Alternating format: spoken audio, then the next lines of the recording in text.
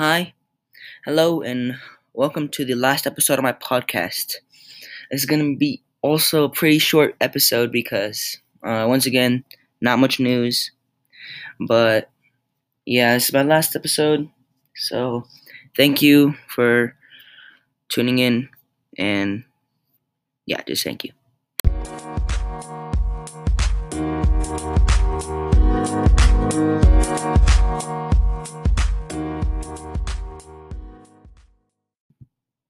Here we are in Waterloo, where the police received more than 1,000 invalid 911 calls over the first week of June.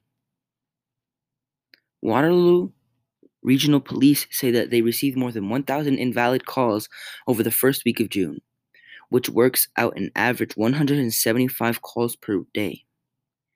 There's a wide variety of reasons people are making these non-emergency calls on emergency subjects, according to the Const Ashley Ditch. Recently, we have received 911 calls for people looking to get vaccinated, she told Global News. In the past, we received 911 calls from the resident disturbed about Amber Alerts.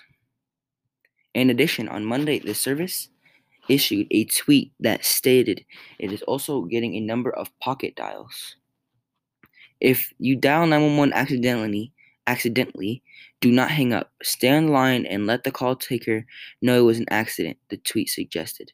If you hang up, the call taker will need to call you back to determine why you called and to confirm there is no emergency.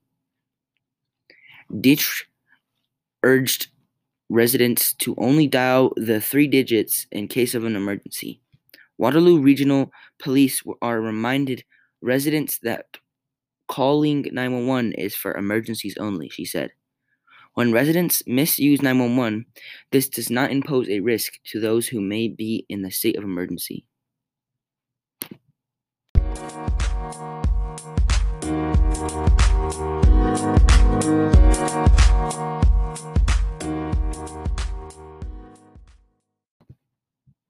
Here we are in Hong Kong, where the national security law has drastically limited freedoms, UK report finds.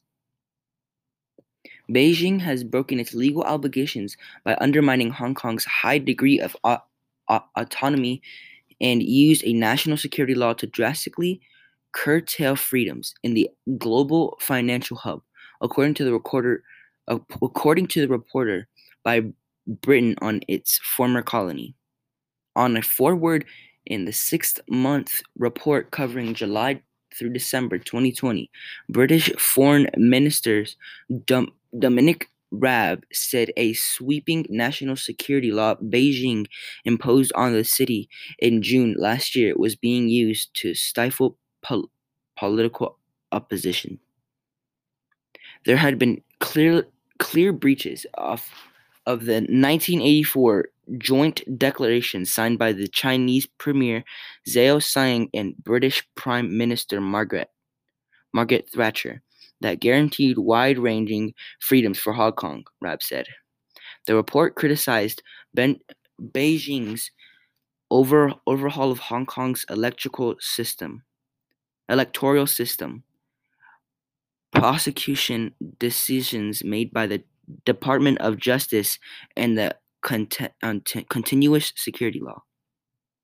We have therefore now declared China to be in a state of ongoing non-compliance with the joint declaration, Raab said, adding that the national security law was not being used to target a small group of criminals, as started by Beijing. Rather, it is being used to drastically curtail the space for expression of the alternative political views and deter the freedom of expression and legitimate political debate, he said in the statement released on Thursday.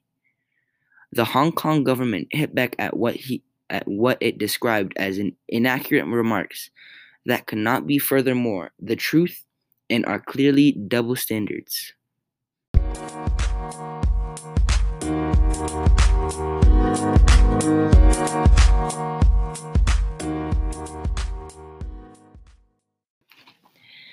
Thank you for tuning in.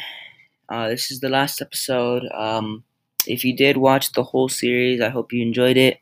If you did just watch this one episode, I hope you can go back and watch the other ones.